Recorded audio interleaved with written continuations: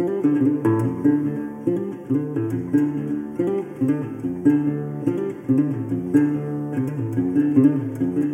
and welcome to the Adventure Games podcast. My name is Shorter Than Bar and I'm your host.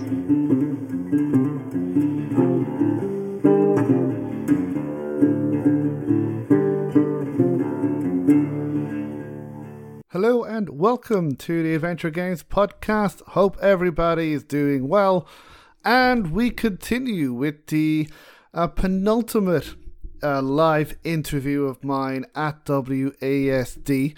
And this time, my interview was with none other than Tim Sheinman. Now, Tim Sheinman is probably best known for Riley and Rochelle. He is a musician, so he's written adventure games about music and about detectives. He's written some, and he's made some very, very good detective games as well, which we have reviewed on the podcast going back a couple of years.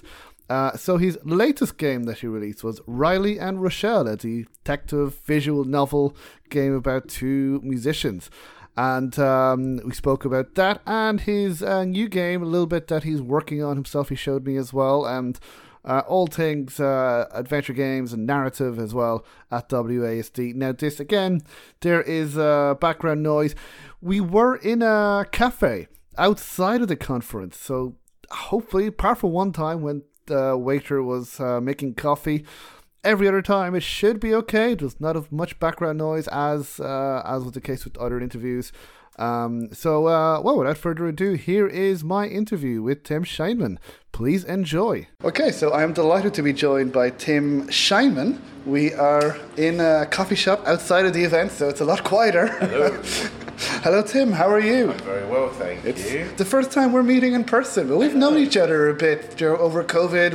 I seem to recall a time we were very suspicious of each other for a long time. I think it's very sus, wasn't it? Yes, extremely sus. I think you learned that I'm not a good liar, so if I say that I like the look of your game... I know not to believe it. Yeah, absolutely. Yeah, we were a group of people who played Among Us during when COVID was at its height, so... But now we're both in London and you were showing me a demo of your game. So before, maybe if you wanted to introduce yourself very quickly. Yeah. Just to say, because you're involved in music, because you're a musician, I take it as well? I'm a musician. I mean, I did music for a long time, and then I kind of, when I moved into games, a lot of my earlier work was often with quite bespoke soundtracks. So the first game that I sort of made that people played was called Family, which was about working out the members of an indie rock scene from the 1980s with lots of people based on the Smiths and Tears for Fears, and I did that by recording my friends and then making all the music and putting their voices to it. So that was something that I did that for kind of country music with Rivals. And then in October I released a game called Riley and Rochelle, which considered the eternal question, what would happen if Celine Dion and Elliott Smith fell in love. And it sold a few copies, mostly to my parents, but I've heard. I think that was. I saw people reviewing it and talking about it, so it definitely sort of. I think you must be thinking of somebody else. Have you played The Case of the Golden Idol? It's very popular. Yes. Well, I have played a demo of it. It's very popular. But Riley and Rochelle, I have seen it mentioned as well. It's not quite up there, but it's without a trace, as all good visual novels will eventually do. No, there's a scale. I was going for a bigger version of the thing I've done already. And even Sam Barlow didn't quite pull that one off.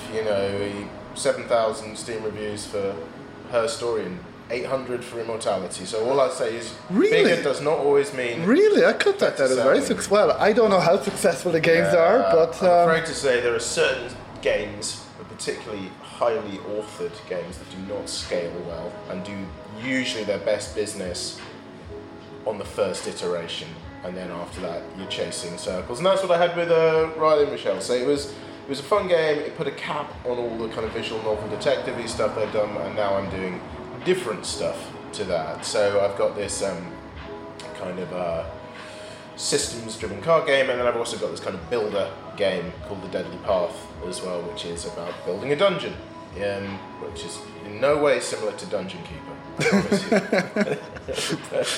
Other than that, so that's what I'm up to. So yeah, just sort of creatively sort of moving on at the moment and doing lots of different things. So you're making a variety of different games now too, which absolutely a little bit more systems driven, a little bit less authored. So in games we call that scope light. So scope means assets that you have to make which can't be reused. So it's like a particular piece of dialogue, a particular character animation. It can only really be used for one thing. And is that more work? It can be, because you're drawing lots of variations rather than using the same thing over and over again. So, for instance, if you think like Immortality, which you mentioned, a film clip, is good for what it is, which is a film clip. It's not like a building in a city game where you can place it anywhere in any situation and it does things based upon its system. So, scope is when you're doing stuff which requires lots of bespoke asset making, and that takes time and is expensive. And also, arguably, it isn't what games are best at, which is more like the history of games prior to computer simulation is more about using generic elements, pieces, cards, these sorts of things, footballs, stuff which can be moved and used in generic, you can be used highly contextually, but they're generic elements. Okay. Yeah. So that's the sort of thing I'm trying to sort of move towards, basically making my games a little cheaper. Oh, in the process. Oh, well, better luck with that. But you showed me this very interesting game, which you said that the title is still a work in progress? Yeah, it's still a work in progress, but basically it's a strategic deck builder with point and click. Point and click interface, which is kind of an isometric point and click interface. In it, you have to play cards against people and build your deck, whilst also trying to kill cultists and exploring the map. And so the idea is that it's going to be like a roguelike sort of thing. So you'll get a random selection of cultists at the start of each run, and you'll try again and fail better and stuff like that. So that would be a trip. Is there any reason why we're killing the cultists? Is it because they're cultists? Well, I guess I wanted originally, it was called The Gentle Art of Poisoning, and I wanted it to be that you were kind of in a sort of Hot Fuzz-esque evil village, and that you had to go around, poisoning and pitchforking and drowning people in dunk tanks and stuff like that, and then I just kind of I just felt it was a little bit too niche, to be honest. I'm sure it sounds delightful, but it's also it's always difficult to justify murdering pensions. Yeah. In this day and age, they're evil because of the triple lock pensions and all of that, but not really evil, So I figured I needed some more kind of genuinely evil people who are the player could dispatch without fear or favour. So we won't feel bad about it. Yeah, I mean, not everyone feels bad about killing pensioners, but I don't want to limit my market, Yeah, poor grandma.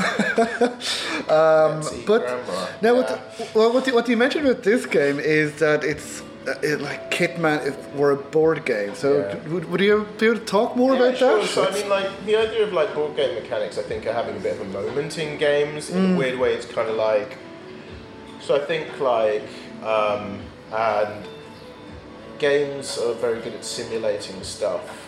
Or at least computers are very good at simulating stuff, but arguably actually what games are better at is abstracting stuff. I'm so sorry, what was your question again? Yeah, so it's Hitman. Oh, right, okay. So games game. are good at simulating stuff, computers are good at simulating stuff, games are better at abstracting stuff, right? And so board game rules are actually really good in computer games because they're simple and clarifiable and very transparent. And you see obviously a lot of card games are really popular right now, but even if you pulled it out to something like Cultist Simulator, you could say, well, that's got this very board gamey sort of feel. Not only has it got cards, acting in card-like ways, but also it's extremely transparent about its outcomes. It doesn't hide that behind the veneer of physics simulation or something like that. And so I was thinking, if Hitman was a board game, what would it do? Well, you'd take turns to go to places, to set traps, to distract people, to go after that, and that I think it's quite nice. It does require something more than that, which is where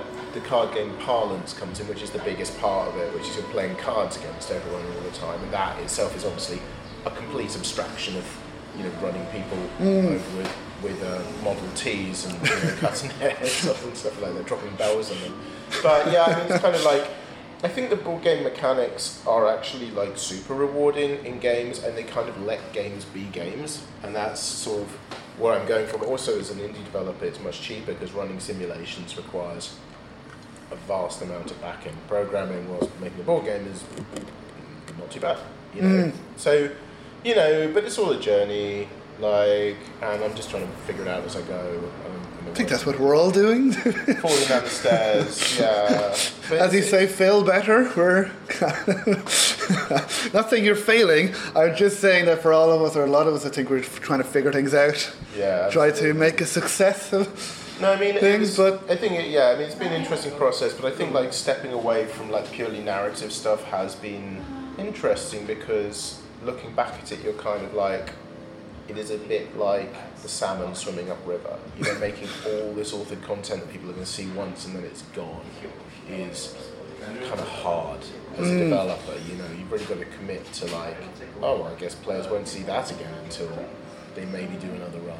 And make it happen. And do you feel it nowadays? Is it more difficult because there's so many games out there now, just on Steam, like over 1,000 a week, I'm sure. Is it more difficult to get noticed or to keep people's attention? Well, I only started it 3 years ago, so I wouldn't not in the best position to judge it. I mean, some people, you know, some people will say, oh, the days of Apple Arcade and this and that and the other, and there's always some sort of gold rush, but I mean, the simple fact of the matter actually is if you're talking to successful people, it's not a self-selecting demographic, but it's a self-kind of winnowing demographic. Everyone in games who's been properly successful may well have come up in their own particular gold rush because that's how they got successful. It's like most problem gamblers start with a lucky streak, you know. So it's tempting for any successful developer to say, "Oh, it's not like it was when I think." But I mean, I'm personally of the feeling that like games is an extremely fertile place that is still just hard enough to make that you can get noticed. And I think it seems like every other week there's a breakout hit where it's been made with a couple of pieces of string and a dream. Like, I mean, I think the work of Sockpop with like Stacklands and stuff, isn't it? I mean, they got an IGF nomination. Golden Idol, that was made as two guys, you know, Andreas, and they just picked up Best Design at IGF. There's a lot of Vampire Survivors. I mean, yes, it was made by veterans, but it's cheap. Again, you know, it's funny because the guys from the Case of the Golden Idol contacted me last year asking to try out their demo, and it was funny because they said that we're not sure, we're making this game, we think it's cool, but we're not sure if people will be interested in it. And it turns out a lot of people are interested. Well, they are. I mean, I think it's interesting with that because there was some blue ocean. Because, like, you know, I was making stuff which was informed by Obra Dinn, but let's be serious here. There's no serious commercial game that was moving in on that territory. I don't know if that is what we call a stable market because historically puzzle games and visual novel stuff and that sort of thing, non-replayable games, don't have a market, but it seems like 3 or 4 break out every year. So like Hobbs Barrow, Road Warden, and Golden Idol broke out last year. Teenage Exocolon has been up here and Binges, that's a big game. But like cheap games, 3 or 4 each year. You just don't want to be the other person. Yeah, I have been. So you know, I can say that I wouldn't bet the farm. Right. There being a lasting market for that stuff. I just think they made a really good game at the right time. And they were the ones who succeeded, you know.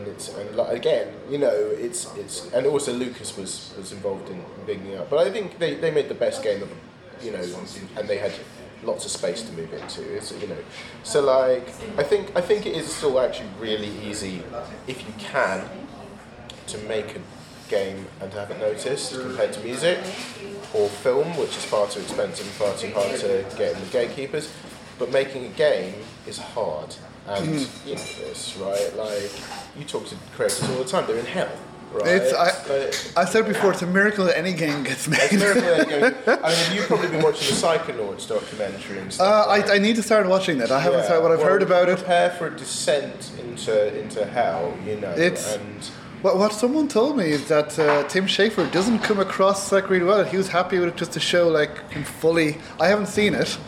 But that's what someone said, that it was interesting. Now, I'm sure he was very, very stressed very, very busy, but... I don't imagine Tim Schafer's got any interest in cutting any part of anybody's. Yeah. Like, at the end of the day, the guy's legacy is pretty secure, you know. Yeah, he doesn't need to do anything. Yeah, I mean, Double Fine stopped innovating years ago as well. Like, that's the other thing, like... They've done their thing, you know. Yeah, I mean, like... But yeah, no. And then in your game now that we just mentioned, I'll read like the graphics in it. Thank you. As well, and the music, which... Well, we've had a few artists, but I tend to work with artists from outside of games initially. I worked with an unbelievably talented comic artist. Is this intentional, or is this just how it... I mean, I think, you know, when you're looking around for a look of a game, if you don't actually know... If there's not a clear and obvious forebear, or whatever the word is, your predecessor, then you do have to kind of root around for a little bit. I mean, the thing is, like, I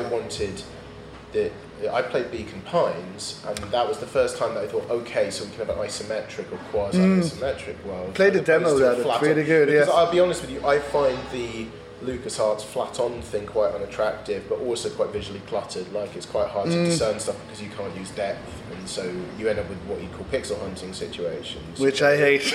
Right, but like, I didn't want to do that because I thought it's going to ground it too much in Sierra and LucasArts, so we went with an isometric thing, and that required, you know, a good layout artist, and that came, and she worked on, you know, Paranormal Park and Dead End, and Alex is a comic book artist. I think if you actually want comic book stuff done, you have to use a legit comic book artist because they pump stuff out, like, and their rate per page will work. Games artists, it's just about talent. You got to go with talented people. Like the fact that I ended up working with like all women and all professional comic book artists or animators is not. You know, it's coincidental, but they're all proper pros, you know. But I think games production is a little slow for my taste, and games artists are maybe used to a slightly slower tempo than some of these industries, and it's so faster paced. I work fast. Yeah. I like people who can work at my tempo. It's like Whiplash, isn't it? You know? Yeah. But like, they're a very talented bunch. We've had a few because they're all freelancers, so they kind of pop in and pop out. But it's looked good, you know. Good. And do you have any type of release date or year? Oh God, no. This is publishing. No, this is going to publishers now. So like, this needs investment, or it's going to die. All those environments, you saw 4. Well, you didn't even see 4, but there was 4. If I did 40, that's a chunk of moolah. So no, it needs some investment, and also like I self-published my last game, and whilst I acknowledge that self-publishing is better financially, quite significantly better at times, I don't necessarily want to do it with this one. I think this one's a little bit arty, and I have some slightly more commercial stuff that I think I'd feel more confident putting into early access. But this one is on the borderline. I'm not sure I'd put it into early access and just release. So I do think it needs a bit of publisher money. So if you're listening, yes, any publisher listening, give it a shot. Which is, you know, something we'll be doing. But anyway, that's hopefully me. at the WASD conference you can meet some publishers. Absolutely. And then finally, you mentioned Beacon Pines. Have you been able to play any other games, or you're busy? And I'm playing tons of games. Oh, that's great. I was just playing a game called Slipway today, which is a 4X, but it's like you do it in a couple of hours basically. You collect planets up to do resources. Just load the card game stuff, like Slay the Spire, Stacklands, which is obviously more of a survival game, Griftlands a lot, been chatting a lot to Kevin Forbes, who is the designer of that, and Don't Starve. Okay. And then like other stuff, I'd have to pop over my Steam library. I'm going to play against the Storm, which is Hooded Horses IGF nominee, which is like I haven't heard of that. And then other than that, just like a lot of one-player board game stuff. Like I've been playing it, but I've been watching it a lot, like Robinson Crusoe and stuff like that. Because I always think like one-player board game is really interesting because it's like the game is the computer, you know, so it plays against you and stuff like that. So I mean, there's a ton more stuff, but I can't remember it.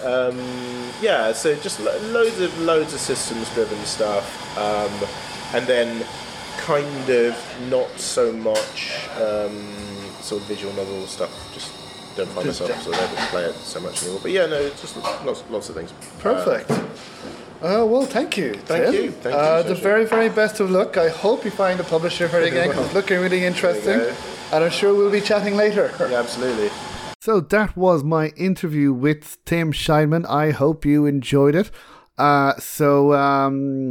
Thank you as well to Tim for agreeing to speak to me and for showing me around London a bit as well. So hopefully we can meet up again very, very soon. And yeah, so that is it for this episode, for this interview. And just one more live interview left. That will be next week, next Saturday for Patreon, Monday for everybody else, with Maddie, who used to be at Spooky Doorway, and she will tell us all about her experience working for them. Spoiler, really rather good. Developers of Dark Side Detective. So until then, please take it easy, and thank you for listening as always. Take care. Goodbye.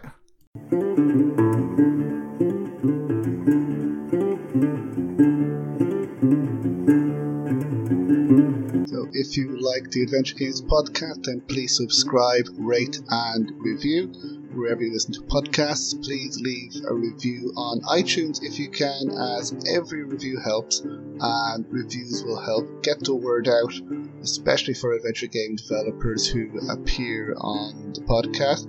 Now, you can also follow me on social media. You can follow me on Twitter at AdventGamePod. You can follow me on Facebook at Adventure Games Podcast. You can also follow me on Instagram at Adventure Games Podcast as well. And we're also on Discord at Adventure Games Podcast. So if you are a Adventure Game developer or Adventure Game player, you can follow us there. So again, please feel free to retweet and share podcast episodes and the podcast to people who you believe may enjoy it. And you can also find more information about the podcast on www.adventuregamespodcast.com. So until next time, thank you.